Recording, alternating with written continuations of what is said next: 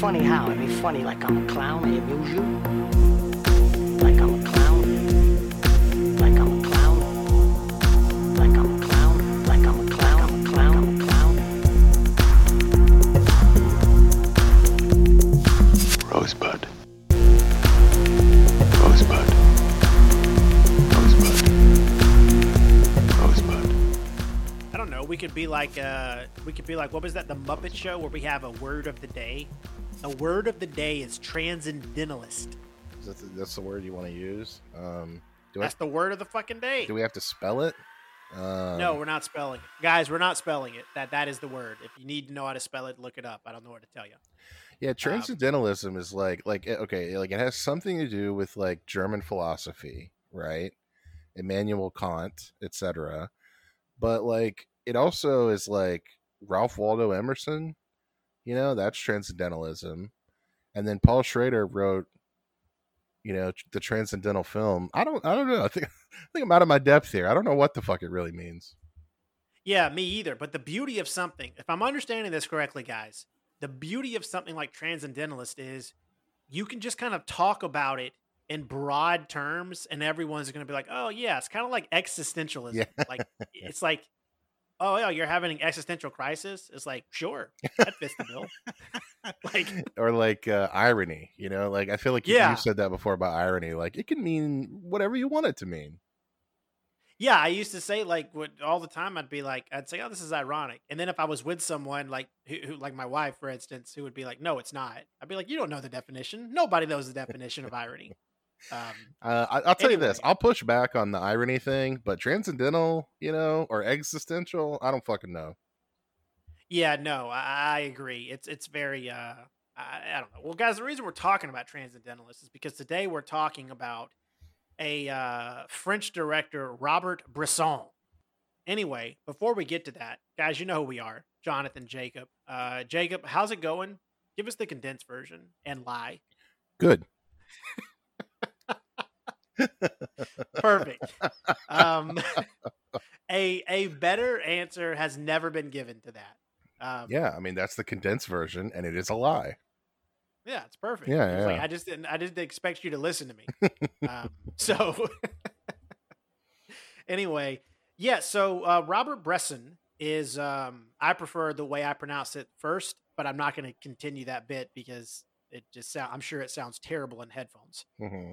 Anyway, he's your director. Another fucking French guy. You know what? I'll spare you guys my feelings on this whole fucking thing.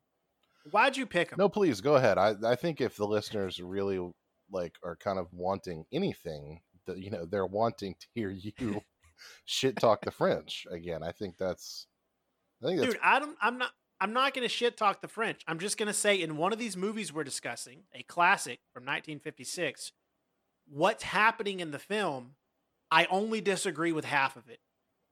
So disagree with half of it. Yeah, I clearly disagree with Nazis, obviously. Okay. Anybody in their right mind would disagree with Nazis because they were terrible. But I do, however, agree with imprisoning the French. So I feel like this is a stop to watch situation. Yeah. So, but why did you pick him? Why did you pick Bresson? Do you just want to talk about him? Like we've discussed one of his movies before about the fucking donkey. So why did you want to talk about him? I wanted to talk about Bresson because, I'm really interested in him as a filmmaker. I think he is definitely a giant artist, obviously of cinema, but I wanted to, I don't know. I just wanted to talk about him in kind of an unserious context because a lot of the stuff you read and the stuff you think about or stuff you hear, talked about Bresson, it's all very kind of hushed tones and, very intellectual. And I don't know, I just kind of wanted to have just a normal ass conversation about his movies and kind of what he's bringing to the table as a director. And especially because, I don't remember what episode it was, but early on, we were either doing like an essential art house or a 6-pack or a double feature. I don't remember what it was, but where we talked about the aforementioned donkey movie, Alhazard Balthazar, which is often seen as his best movie, or certainly his most well known. And you were not a big fan of that, but I don't feel like we really had that productive of a discussion about it. I feel like I kind of wanted to talk about two of his earlier works, and about about him as a filmmaker, and kind of and especially because Paul Schrader. We've talked about Paul Schrader quite a bit in our best movies of the year lists for the past couple of years, because he's really been on one with First Reformed and the Card Counter. Card Counter. Yeah. I don't know why I was blanking on those names, but yeah, First Reformed and the Card Counter. And Paul Schrader is a Bresson devotee, and even wrote a book, about the transcendental film, Bresson, Ozu, and I think he mentions Carl Theodor Dreyer is the third one.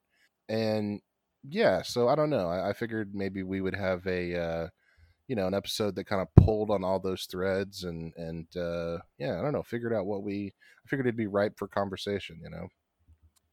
Well, just real quick to revisit previously mentioned Donkey movie. It's not a matter of I don't remember disliking it, but it's literally about, I think, animal abuse, and someone kills themselves, if memory serves correctly. Yeah, I mean, so it wasn't exactly uplifting. Yeah, I mean, it's definitely not. I mean, just to give some context for Bresson's career before we jump into it, the two movies we're talking about today, A Man Escaped and Pickpocket, are, I think, more what's the word, accessible, and kind of genre works, in the sense, Man Escaped is literally a prison escape movie. Pickpocket is about a pickpocket. But Alhazard Balthazar really kind of takes what he's up to another level, and becomes, just to briefly summarize, I mean, the donkey basically just goes about its life suffering, and is a Christ figure, and endures the indignities and the sins of humanity, and then dies at the end of the movie, just like Christ. And then Mouchette is another later Bresson movie that is also very very depressing and very dark. And essentially, a girl named Mouchette takes the place of the donkey, and she suffers indignities and suffers until the very end, where I don't think I have to tell you what happens at the very end of Mouchette. And so yeah, these are two of his more accessible works, and the beginning of this kind of radical style that he has, that reaches its peak in Balthazar and Mouchette. And I will say, Bresson is almost a kind of parody of the 60s art house French director, a movie about a donkey that represents Christ and that suffers and then dies at the end of the movie. Like, that sounds like a Simpsons gag, and it probably was. But when you actually watch the movies, there's just something so powerful about the rigor of his vision that is, if you give yourself over to it, it is kind of something special, I think. Yeah. Well, I'll tell you, as we previously discussed on this podcast, you sometimes remind me that it's not a competition, and I say, no, it is a competition. If we're pitting somebody like him and Ozu against each other, like, for my money, Ozu takes it. I have not read Paul Schrader's book, but I would much rather explore the world and humanity with Ozu than I would with Bresson. I agree with that. I mean, it's definitely not a competition, but it kind of is. But yeah, no, Ozu is definitely much more non-French.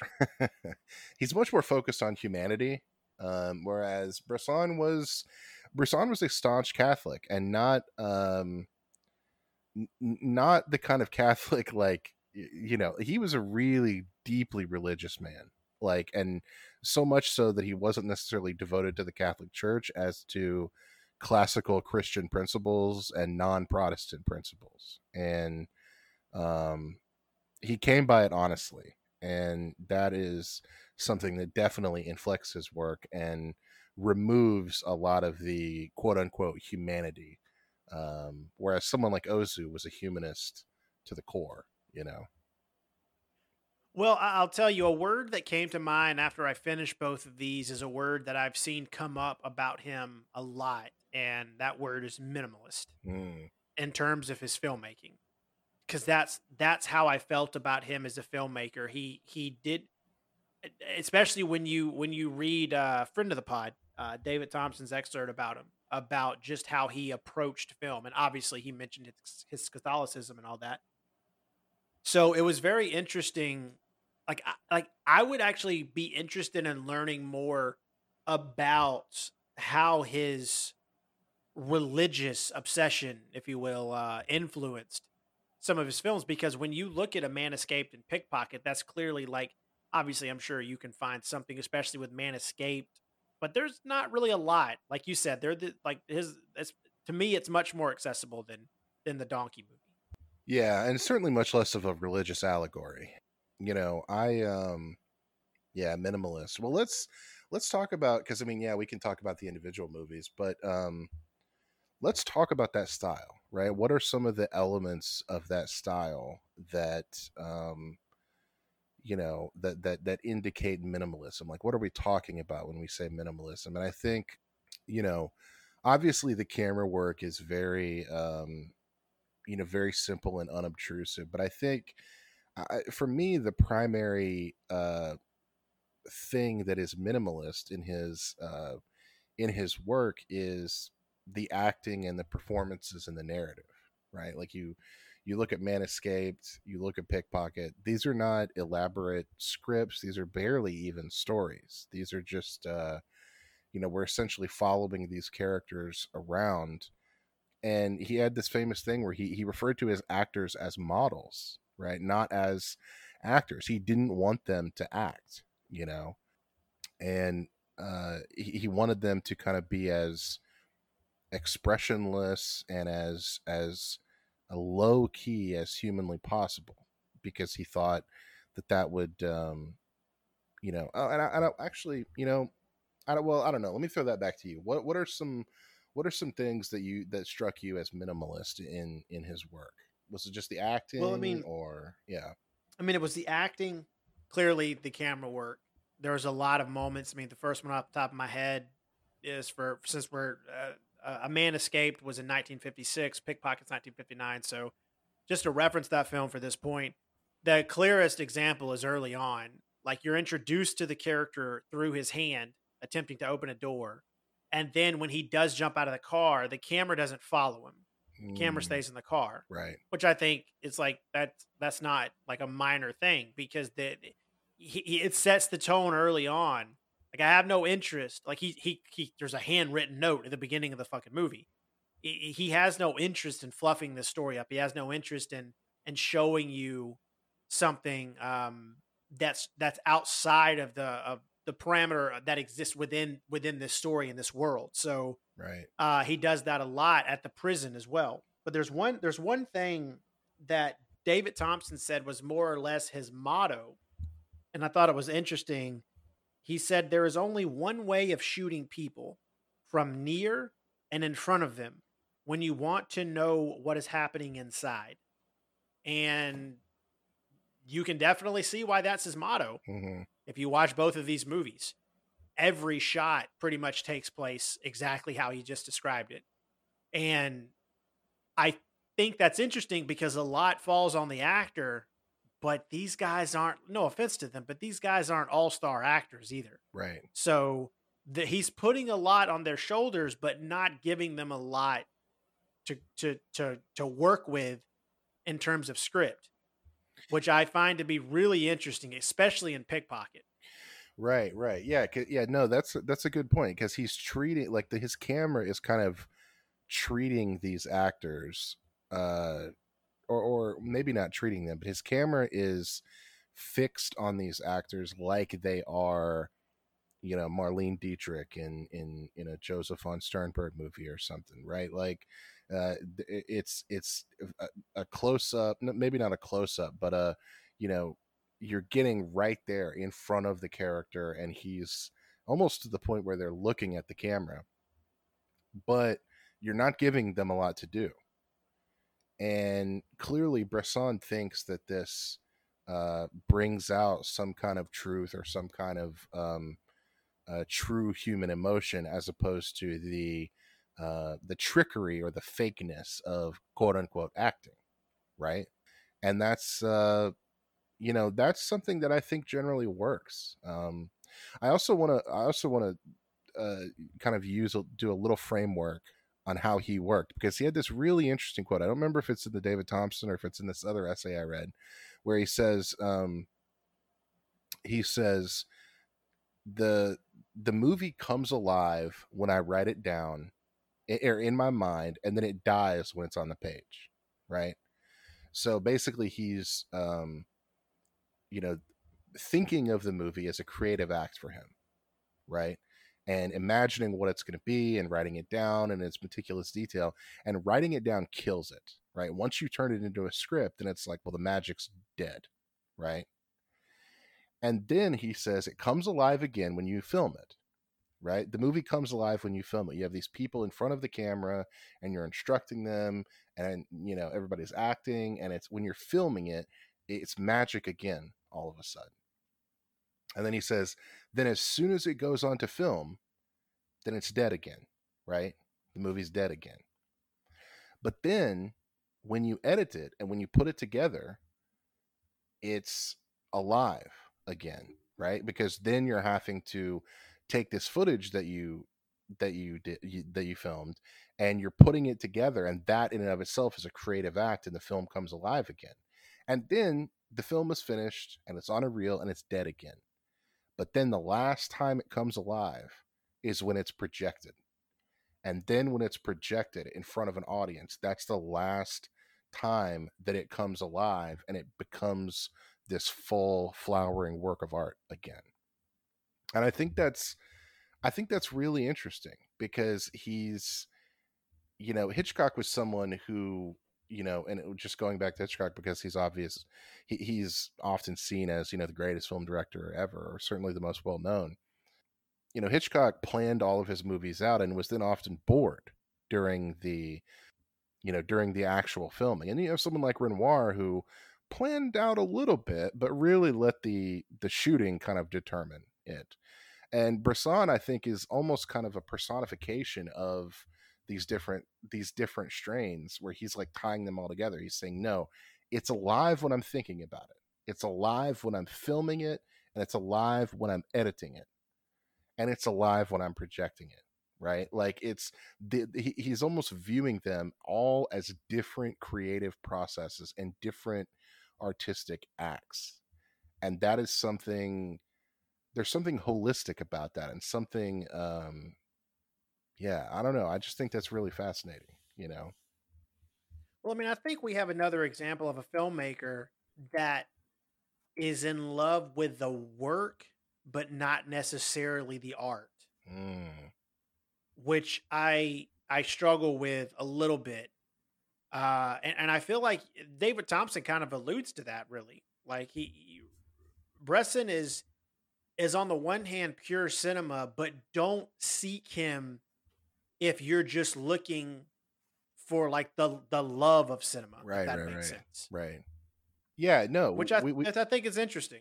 Yes, we get the yeah. No, that's a really great point. We get the impression of someone who is in love with the work, but this man is not a cinephile, right? And in fact, I think Thompson even describes him as suspicious of cinema, And it's funny, I was actually talking with a listener last night on Twitter about this, talking about, he was kind of disagreeing with our Antonioni takes, where Antonioni makes a movie like Blow Up that is essentially a critique of film and a critique of photography and of art in general. And that's, I was kind of saying, like, this is why I think Bresson is, twice the director that Antonioni is, because Antonioni is critical of film, but then leaves us with the question of, well, then why did you make one, pal? If it's all critical. Whereas this one, Bresson, I think, is kind of critical and suspicious of film, but because of his investment in the creative process, his films often reach moments of pure transcendence, to just bring it back full circle, you know, especially like at the ending of, you know, Balthazar, at the ending of what do you call it, Man Escaped. But I think whether or not you think he reaches those peaks of transcendence, it depends on, you know, your appreciation for his worldview or for his cinematic style. But do you want to get into the particular movies now? Yeah, I want to because I kind of want to talk about his style and the kind of like you kind of have to take its temperature to like see because I do think it's very like I was telling you off pod. I think it's very mood based, so to a certain degree Mm-hmm. because of the way he makes films. I think, and honestly, I don't think there's anything wrong with that. Like there's something to be said for a movie that you can't just put on anytime. Right. So with Man Escaped, he keeps it very cut and dry. You spend the majority of the movie with this prisoner who is literally escaping. Like there's no spoilers, there's no fanciness. It is literally an hour and 40 minutes of a guy meticulously preparing everything he needs to escape, and he spends a lot of time with the construction and the methodical movement through this prison. Through You spend a lot of his time in the prison cell, you don't really get an exterior shot of the prison. He uses sound a lot. That's another thing that kept coming up whenever I was doing research on him. Is a lot of people, like, I was thinking like this is, I mean, there's a lot of interesting uses of sound since there's not really a score. Right. um and other people were like, yeah, like that, other people agreed, like the way he uses the bars, the doors closing, the bars clanking. There's a lot of like the soldiers will talk off screen. There's like some very interesting things he did to kind of make you feel like you're the prisoner, Right. which I don't feel like is a very, obviously that's not a very deep take, but I mean that's how I felt when I was watching it. My only complaint is I wanted this movie to be about 10 to 15 minutes shorter and Pickpocket be about 10 to 15 minutes longer. Ooh, interesting. Okay. What did you think I was too much about A Man Escaped? you could have cut some out. Just take, I don't mean chunks, like a whole chunk. I mean like just take bites out of it. Some of the visits to the water tank, some of like less about the boards. The end, I feel he utilized his time very well. The last 15 minutes was pretty thrilling. You already know he's going to escape, but the way they approach it, the way he has to climb, use the rope, the way he has to climb across, I thought it was very well done.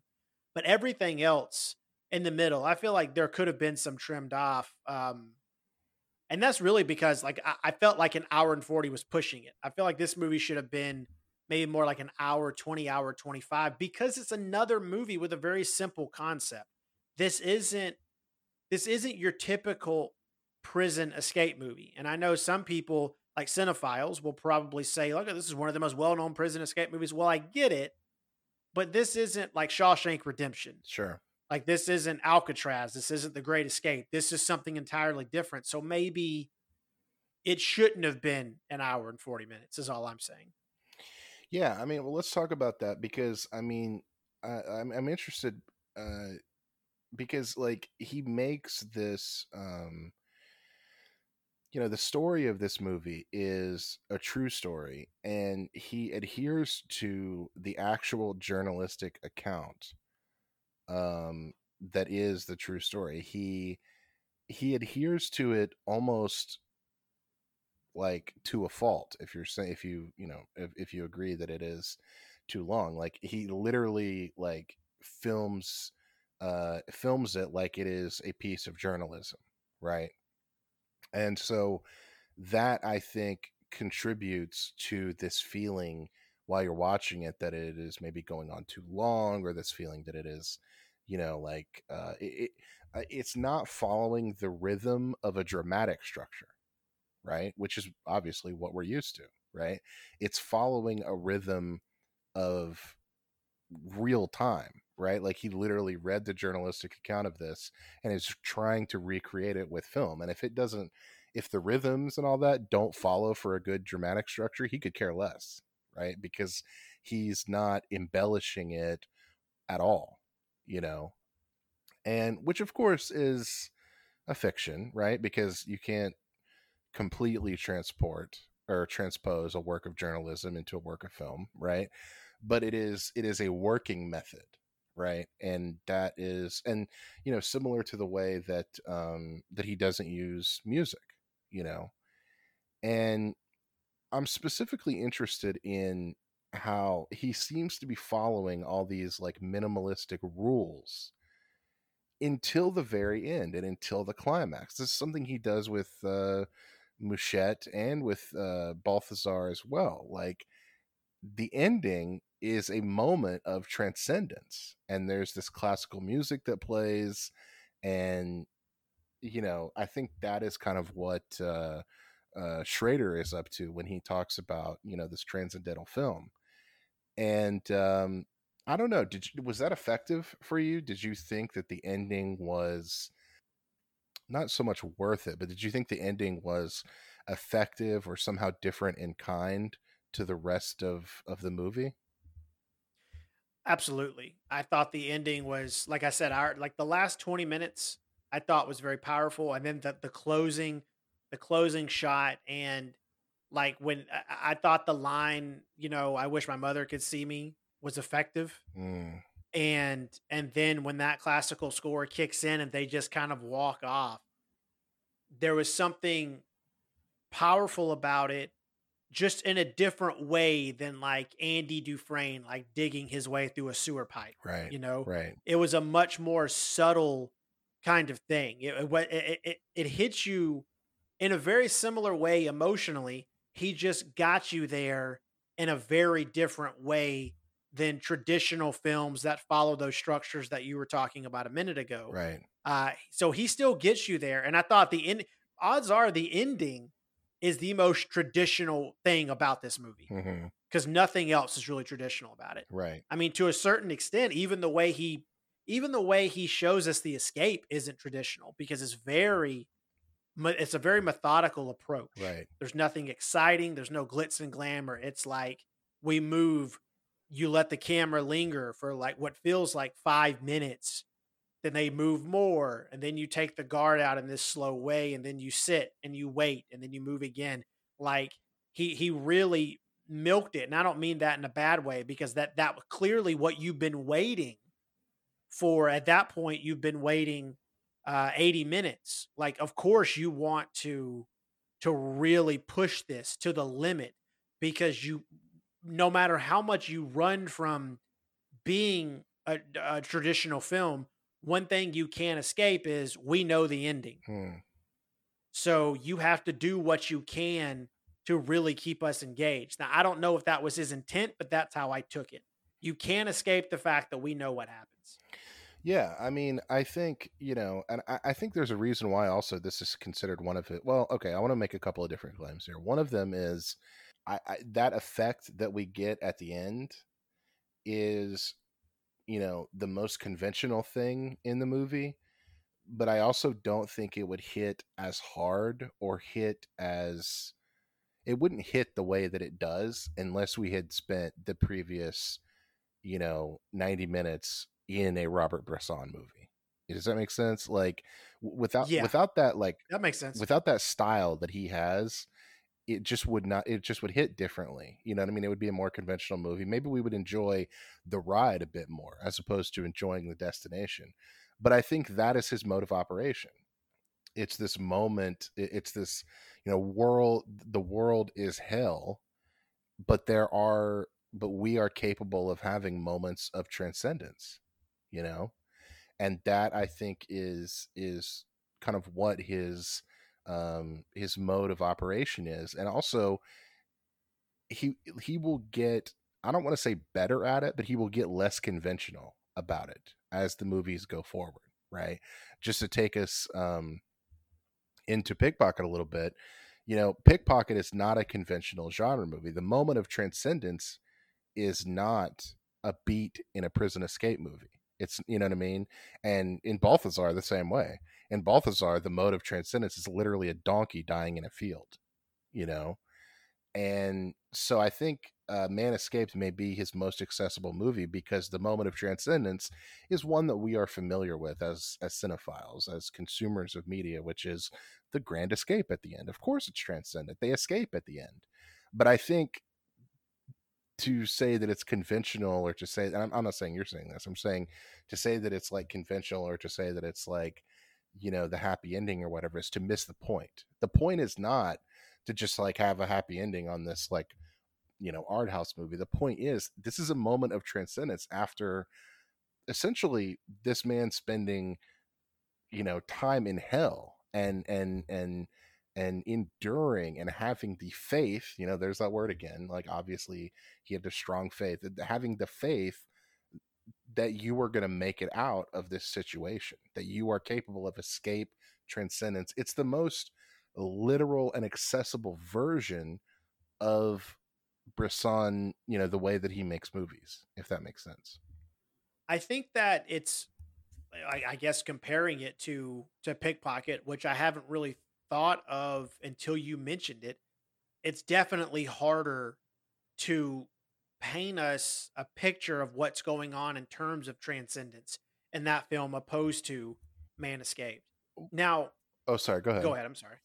Well, I was just gonna say with Man Escaped, I like we can start to we can kind of talk about them both at the same time if you want, because I mean honestly it doesn't matter. They're both so different. But he really keeps the same minimalist type of style moving into to either. Actually, you can say that Pickpocket is somewhat more minimalist just because it involves pockets and hands Mhm. 90% of the movie. Right. But with Man Escaped, he did some really effective things with his camera while also keeping it his own unique way of doing things in that prison cell. Mm. I loved the craftsmanship and the hands that he focused on with the wire from the mattress, and how he would meticulously cut the cloth and the blankets, and he make those hooks. Everything he was doing served a purpose, and it was so precise. And the makeshift file with breaking the wood, all of that really involved you and engaged you in this prison escape, which from that aspect I can see makes it a thrilling escape movie, even if I do think it ran a little long and may or may not have dragged some. That was still very, very interesting. Well, to me, it almost seems like the length and the dragging is closer to kind of what he wanted you to experience as opposed to the thrills. Like this is a movie that is kind of thrilling in spite of itself, right? Right, right. Like it's yeah, like it's thrilling in spite of itself. It's like you can try to make it seem like we're in hell and that this guy has faith, but like it's never not going to be interesting watching a guy escape from prison. You know what I mean? Like Yeah. it's inherently fun. You know what I mean? And I think that is what also contributes to its accessibility. It's like, dude, I get what you're going for here, but this is just, it's fun watching somebody escape from prison, you know? Yeah, no, that's interesting. It's almost like fun or entertaining or thrilling in spite of itself, in spite of the minimalism and the lack of stuff that he's trying to put into the movie. Yeah, because I mean he obviously had to be aware that a prison escape movie. I mean, one of my favorite books, and even though the movie is kind of hated, I also love the adaptation. I can't believe we haven't gotten another one. Is The Count of Monte Cristo? Mm, I think it's one of the coolest books ever written, and I mean, it doesn't get better than that prison escape. right, right. So, like when like there are some things take you can't inject so much art that it takes out the fun. Yeah, yeah, yeah, And yeah. prison escaping is one of them. And honestly, for pickpocketing, I mean, this comes down to whatever your sensibilities are. For pickpocket, like I thought that was thrilling, Yeah, honestly. yeah, yeah, The yeah. the stealing and trying to get away with it, and the cops being on your tail, like all that shit is also fairly conventional. But it's just what he does. Now that one he does in a completely different way. The way he handles the way those characters move within that world, that was the non-traditional, non-conventional part of that movie. Yeah, it's almost like it's like from, Man Escaped through, I can't remember which one came first, Balthazar or Machete, but through, those four movies, he gets less entertaining and more stringent in his style, you know. And yeah, like you said, it depends on your sensibilities, where if you're a huge Bresson fan and a huge fan of his style, you're obviously going to prefer the latter two. But if you like a little bit of if you like movies to be a little bit of fun, you tend to like the first two. Well, I mean, that's kind of why I said, like, some of this shit does come down to what mood you're in, because you're not always in the mood for certain things. And I respect a movie on like a weird level, that a filmmaker who wants to punish the audience Hmm. a little bit, and that punishment could be what you're putting your characters through. It could be what, I mean, just clearly whatever you're showing on screen. Yeah. And I think that can really give you some interesting results. So I mean, compared to Balthazar, like, these two movies are fucking borderline blockbusters Yeah. compared to that movie. Yeah, no, and I just want to make a little clarifying point. I know I'm not saying you're saying this at all, but it's a torturing your audience, not in a kind of nihilistic Hitchcockian or Lars von Trier way.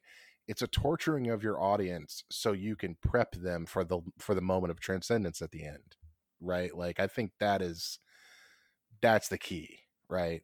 And but let's segue into Pickpocket a little bit, because I'm interested.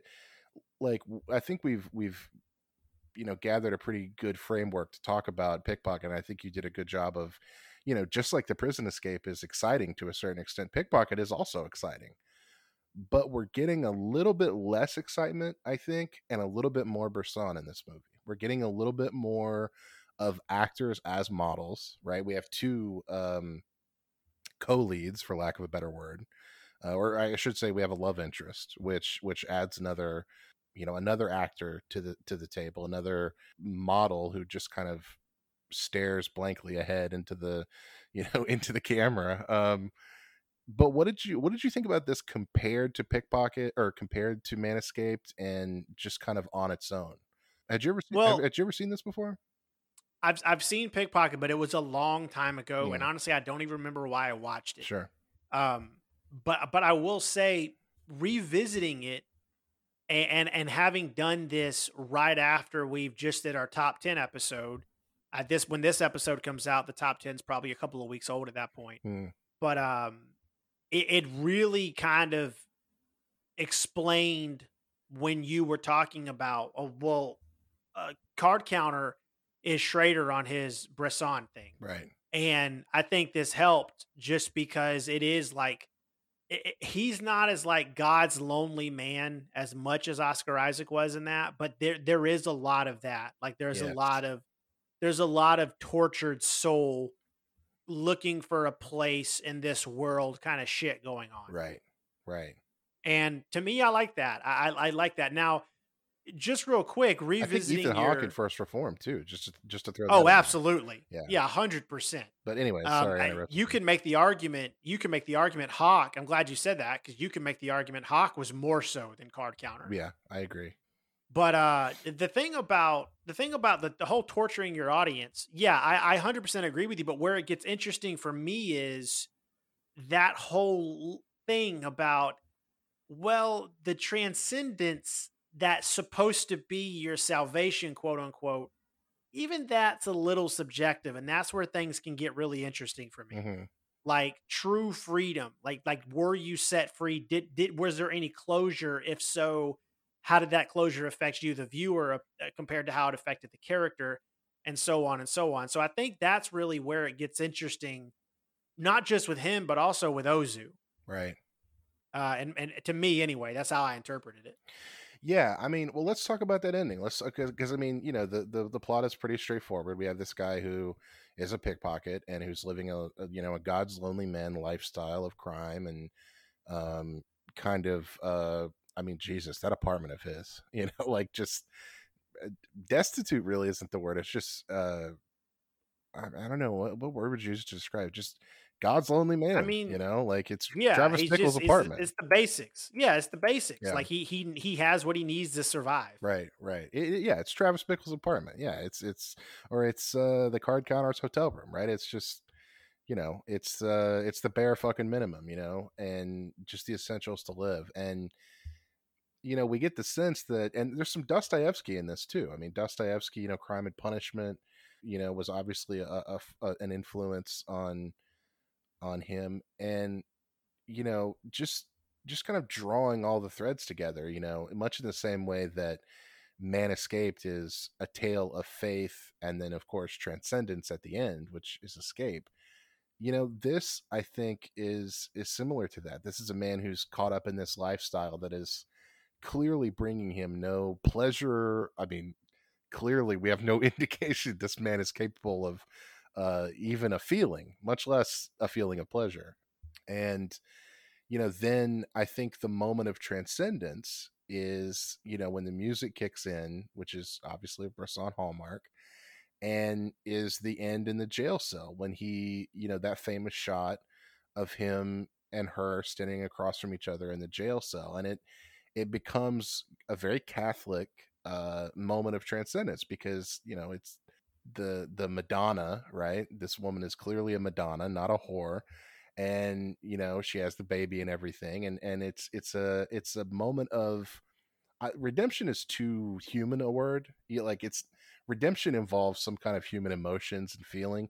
This is a moment of spiritual transcendence, of kind of giving up this previous life that he have had, and that he's had, and almost like he's calling on God or calling on the Virgin Mary at his lowest point. I don't know. How did you read that? Transcendence is too simple a word, but it's a good shorthand. You know what I mean? Like it lets you know what you're talking about, but it's not even really the right word. It's a moment of I don't know. I don't know how else to describe it other than that. You just got to watch the fucking movie, I guess. But I don't know. What did you think of the ending as it regards to the rest of the movie, and also what we know about Bresson's work in general? Well, I mean, my thing is, like, call me cynical, but anytime there's an ending where someone chooses to walk away from something for love or for promises or anything, like, I'm always left with, like, well, this is the life that this is the life that you love. Like, you like what you do regardless of what you tell people. Mm-hmm. So it's hard to really get any closure out of that, because to my mind it's like it's a ticking clock of when are you going to go back to your previous lifestyle. Sure. Like, despite what desperation or what hope you were clinging to in that moment, which I think is where it gets interesting, because it's the equivalent, if you want to get into religious context, it's the equivalent of backsliding. Right.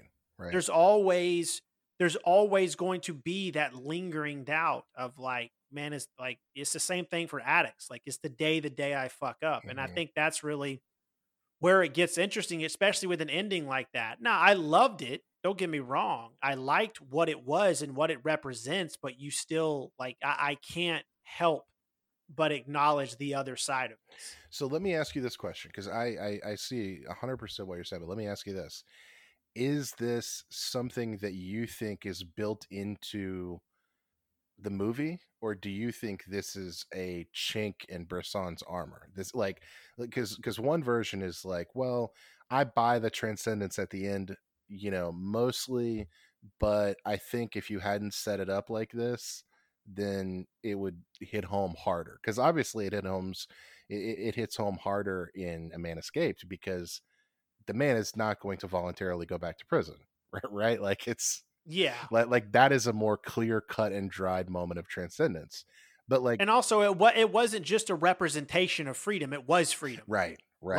Now, clearly we can think, well, what if the Nazis found him and arrested him the next day when he was on the run? Well, that's the case. I mean, that applies to anything. So it's not impervious to that. But in that moment, you're less likely to think of that, because it does hit harder, because it is It is a spiritual and a physical freedom. Yes. No, that's a good way to put it. Yeah, it does. Yeah, but like, I guess my question with regards to pickpocket is, do you think it hits harder because, or do you think that that ambiguity that you were talking about at the end of pickpocket of like, well, he could very easily just go back to pickpocketing, right? He's going to backslide, quote unquote. Do you think that's built into the vision of the movie, or do you think it's a chink in the armor of the movie? Right? Like, do you think it's like, well, if you hadn't set it up like this, your moment of transcendence would work better?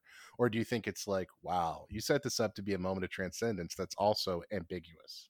Does that make sense?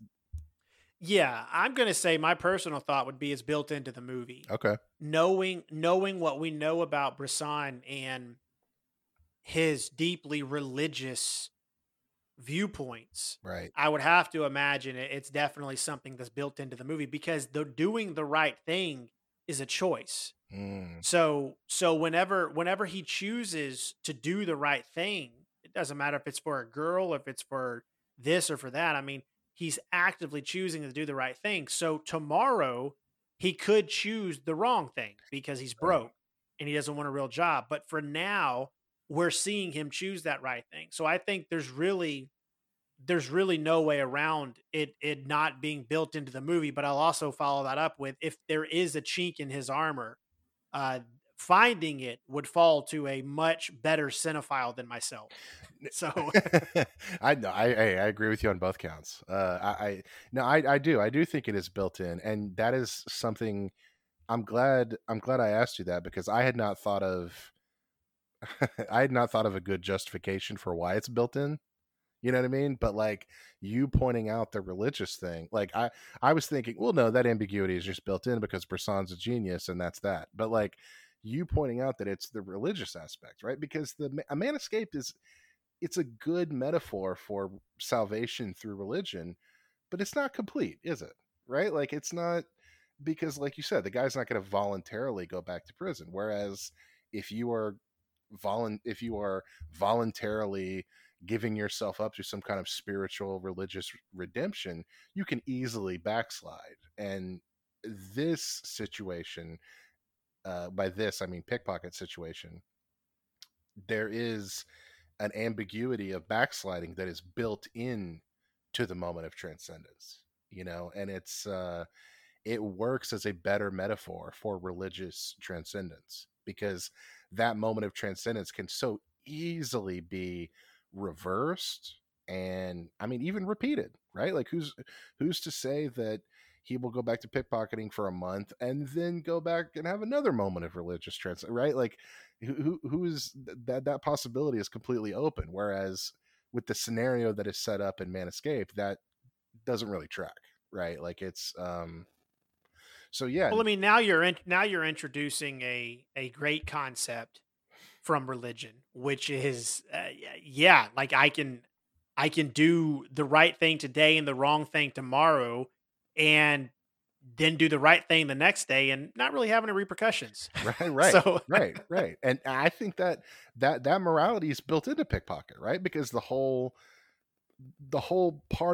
like moral conflict of the movie is between doing a good thing or doing a bad thing. The bad thing is being a pickpocket, right? The good thing is not being a pickpocket. Like it's built into that shit. So it's like yeah, no, I'm glad we talked about this because yeah, from that vantage point, pickpocket seems less simplistic and a more mature work than Man Escaped. Would you agree with that?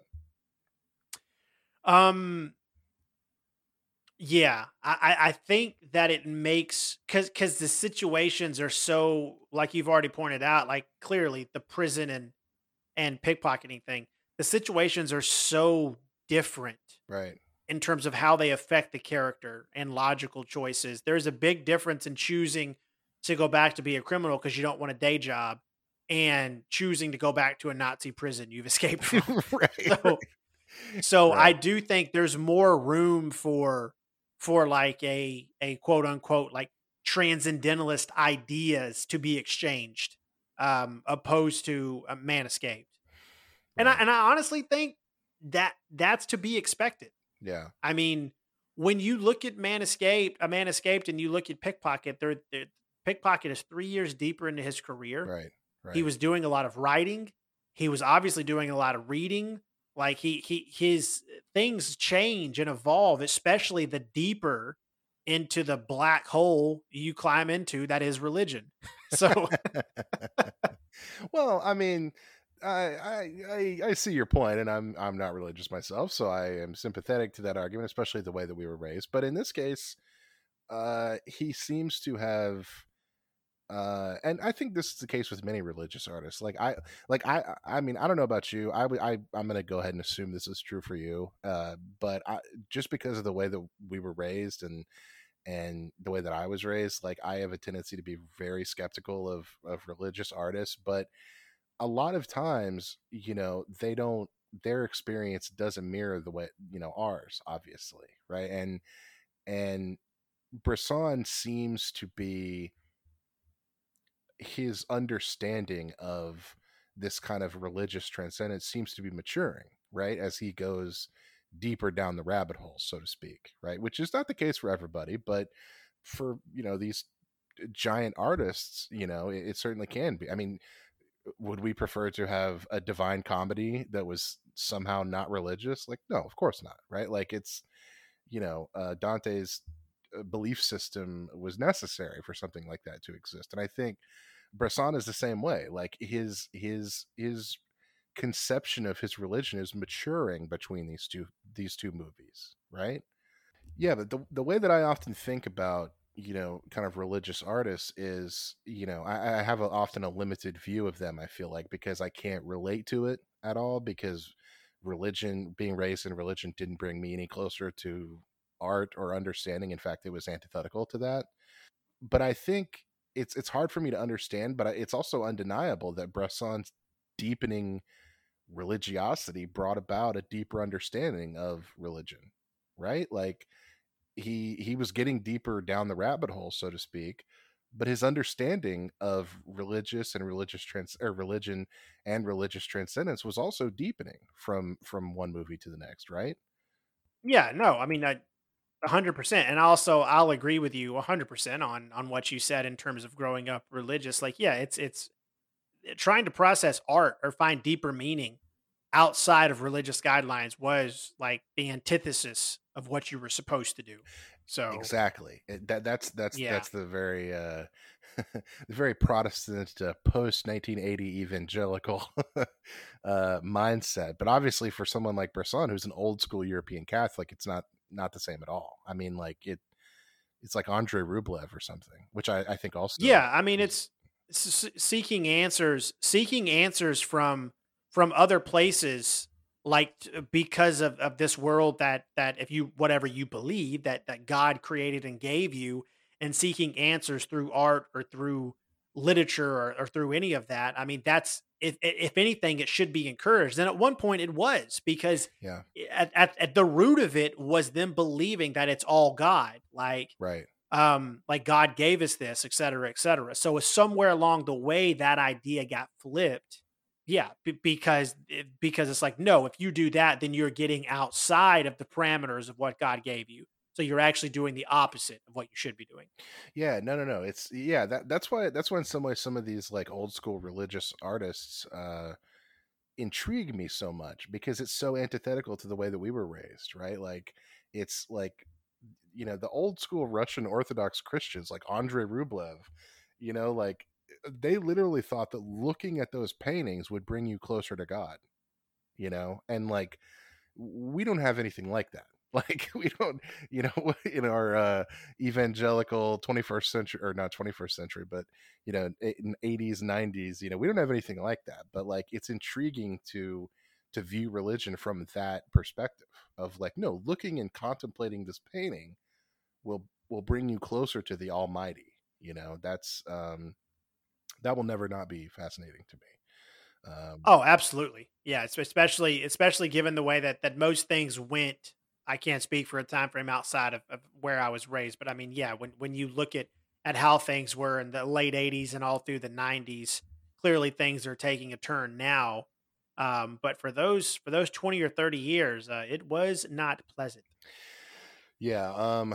yeah, and I think I don't know, well, a sociologist could really answer us on why that changed and how it changed, but um, yeah, who the fuck knows? Because the world's going to hell in a handbasket. That's why it changed. And the Bible says, um, but no, just to loop back around. No, I think, yeah. So broadly speaking, would you, you think that Bresson's kind of model of you know, torturing his audience and then bringing about the moments of transcendence, you would say this broadly works for you, this style and this outlook? Because I find myself, like I mentioned this, like I was talking about it on Twitter last night, and I think David Thompson kind of alludes to this, where it's like, yeah, this is a guy who is Bresson is a guy who's suspicious of cinema, but like not all the way, because you can't have those moments of transcendence at the end of your movie and really be like nihilistic, you know what I mean? Like you're not fooling anybody, pal. Like you can make your actors all minimalistic, and you can, you know, have the movie about the donkey that's carrying the sins of the world, but you know, the endings of your movies kind of tell us that you're not as pessimistic and nihilistic as you make it out to be, you know. Well, yeah, I absolutely agree with that because at its core, if he was devoted and as religious as he claimed to be, there has to be hope at the core, Right. regardless of what happens. Right. So, I think the same thing in his movies. Like, I don't personally view him as a nihilist at all, and nor do I think he was really trying to be when you compare it to other filmmakers, such as Kubrick, which is low hanging fruit that we've discussed on this podcast time and time again. Mm-hmm. So, I mean, no, I personally don't see him being a nihilist or really trying to convince us that he is. If anything, he's showing you in some uncertain terms that there is something if you can hang in there, which I think is the overall core of religion, Right. Right. depending on what religion you are, I suppose. Yeah. So that point of view, that like, because a lot of us talk are kind of explorations of these directors has, we haven't set out purposefully to do this, but I feel like we've kind of been doing this, especially recently. I feel like is to kind of delineate what the director's vision of the world is, and then kind of apart from that, once we've defined it and talked about it and explored it, kind of made a value judgment of whether or not that is like quote unquote for us or not. And I'll just speak for myself, and I'm interested to hear what you have to say.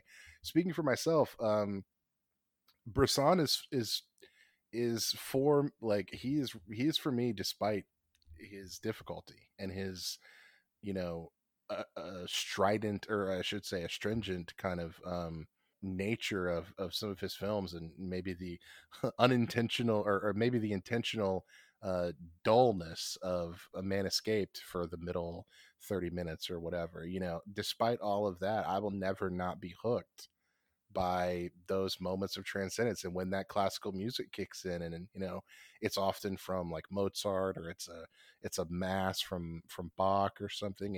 It will never not be powerful to me. And I think you know, the closest person we have doing anything like that today is our boy Schrader. But what about you? Is this a vision of the world you can get down with? Yeah. I mean, you know, I will say, like, it depend. It is very mood specific for me and, right. and this director. But if I'm in the mood to have kind of this ride, this more realistic ride and approach to the world, and then have this moment of quote unquote freedom and escape. I mean, yeah, there's a reason we're talking about him. This movie's fucking 60 years old. Right. Clearly something sticks around from the way he does things in a big way. So, I mean, yeah, I can certainly get down with it. But it's very mood based for me. Sure. No, I definitely understand that. I'll tell you not to, I won't name it since we're talking about it soon, but I just finished up with these for this episode. And I've been working my way in between, this will date us a little bit, but I've been working my way in between like another director we're doing, which is just pure fucking chaos, and Jackass. So, because the Jackass movie just came out, like I said, that'll date us a little bit. So it was really weird to like watch Pickpocket and Man Escaped, and then watch Johnny Knoxville, get fucking ran over by a herd of buffalo. So Hey, both transcendent in their own ways. that is the damn truth. And then move into the other director we're doing that'll be out in a week or so, where he's just like pure chaos. Right. In terms of what he does, and I love it. I love that kind of assault on the senses. But you want to talk about something that is the antithesis of that? Yeah. We just did. Yeah. So, but that's good. I feel like it's nice to. It's like I was talking to a friend one time and telling him I'd watched a bunch of Fellini movies in a row, and I was just like, I'm getting sick of Fellini just because I for some reason I watched a bunch of them in a row, and he was like, you need some Bergman to like break things up. You know what I mean? You need an intense Swede like staring at the camera and talking about death. And I was like, you know what? Yeah, like you kind of need to break your cinephile life up sometimes. You need a shock to the senses. well, it's like in a weird way, like sometimes the order of which I watch things, and I'm sure it might be the same for you, although I feel like sometimes we're watching very different things. It kind of reminds me of a torture scene from The Card Counter. Like I feel like Orange. in that situation, I feel like my brain is the person being tortured in that scene, and my brain's like, just stop it, just stop doing this. That's incredible. So yeah. All right. But overall, I mean, watch these movies, guys. I mean, they're on Criterion. Obviously, if you're listening to this, you've probably watched them, or if you were listening to this to get an idea of whether you should watch them. Yeah, just be in a more cerebral mood of like just kind of being able to embrace what he's doing and putting you through. Because I mean, Card Counter is really short. Card Counter is like an hour and 16 minutes, and I think it's a much breezier feeling than Man Escaped overall on the concept to me, because I enjoyed watching this guy steal shit. So right. Yeah, wait, you said Card Counter was an hour and 50. You mean Pickpocket? Sorry, I meant Pickpocket. Yeah. I mean, hey, that's a reasonable mistake to make because of what we've been talking about. But yeah, and I ought to also, like I said, we didn't talk about it in depth, and frankly, we still haven't, and probably won't now that we've done our Bresson. We've shot our Bresson wad, but Alhazard Balthazar and Mouchette, both of those, I would definitely would say their modes of transcendence at the end are very different than the previous two movies. They're completely not bound by genre conventions, right?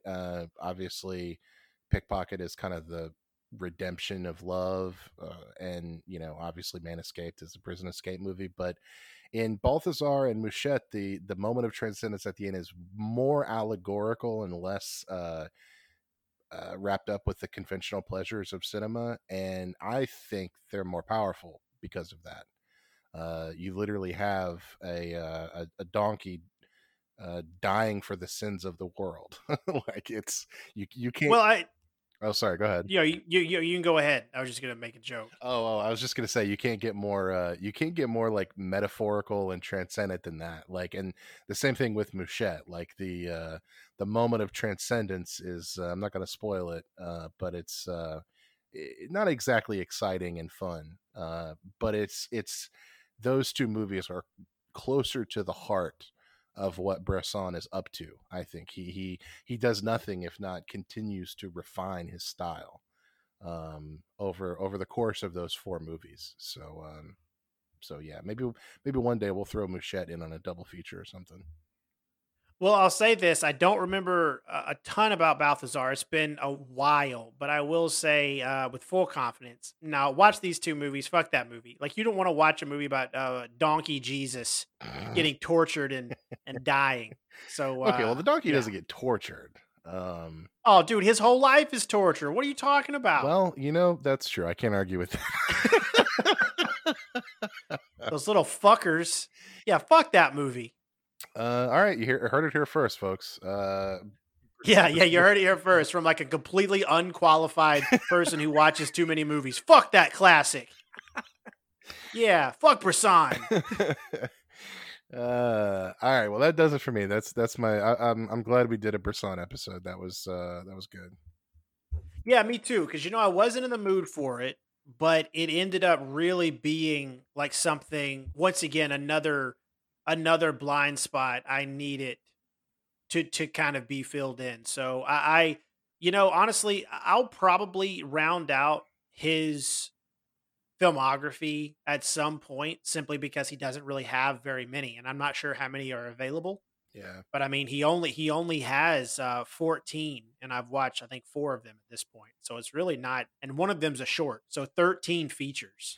Yeah, and I So really only think of those 14. I think only about 6 or 7 are kind of like readily available, like on the Criterion yeah. channel. So, yeah, he's easy to get through. I would definitely recommend Mouchette. I had to think quite a bit before I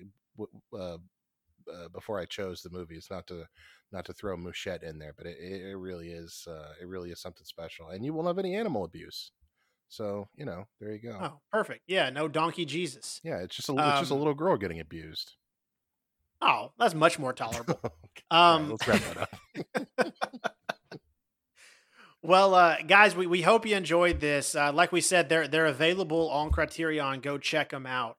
But also, those don't forget our top 10 episode came out, and let us know yours. You can hit us up on Twitter at Silver Screen Video, or actually just at Silver Video. You can hit us up on Instagram. Obviously, you can email us if you want, but don't forget, rate and review wherever you listen. That's a big help to us. 5-star review if you can. If you're not going to, don't review us.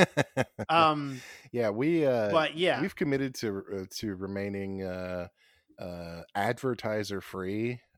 So if you want us to keep doing this, and we certainly want to keep doing it, let's get out there. Let's get into some more households. Tell your friends, rate and review us, help us out with the algorithm, and yeah. Yeah, because the thing I plan on doing pretty soon is just picking this like really popular, like cinephile love director and just do nothing but talk shit about them the entire episode. Hell yeah, let's do it. Yeah.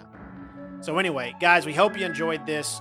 We certainly enjoyed talking about it. And Jacob, do you have anything to add before we get out of here? Now let's wrap it up. Okay, guys, thanks for stopping by. It's Silver Screen Video, and we will see you next week.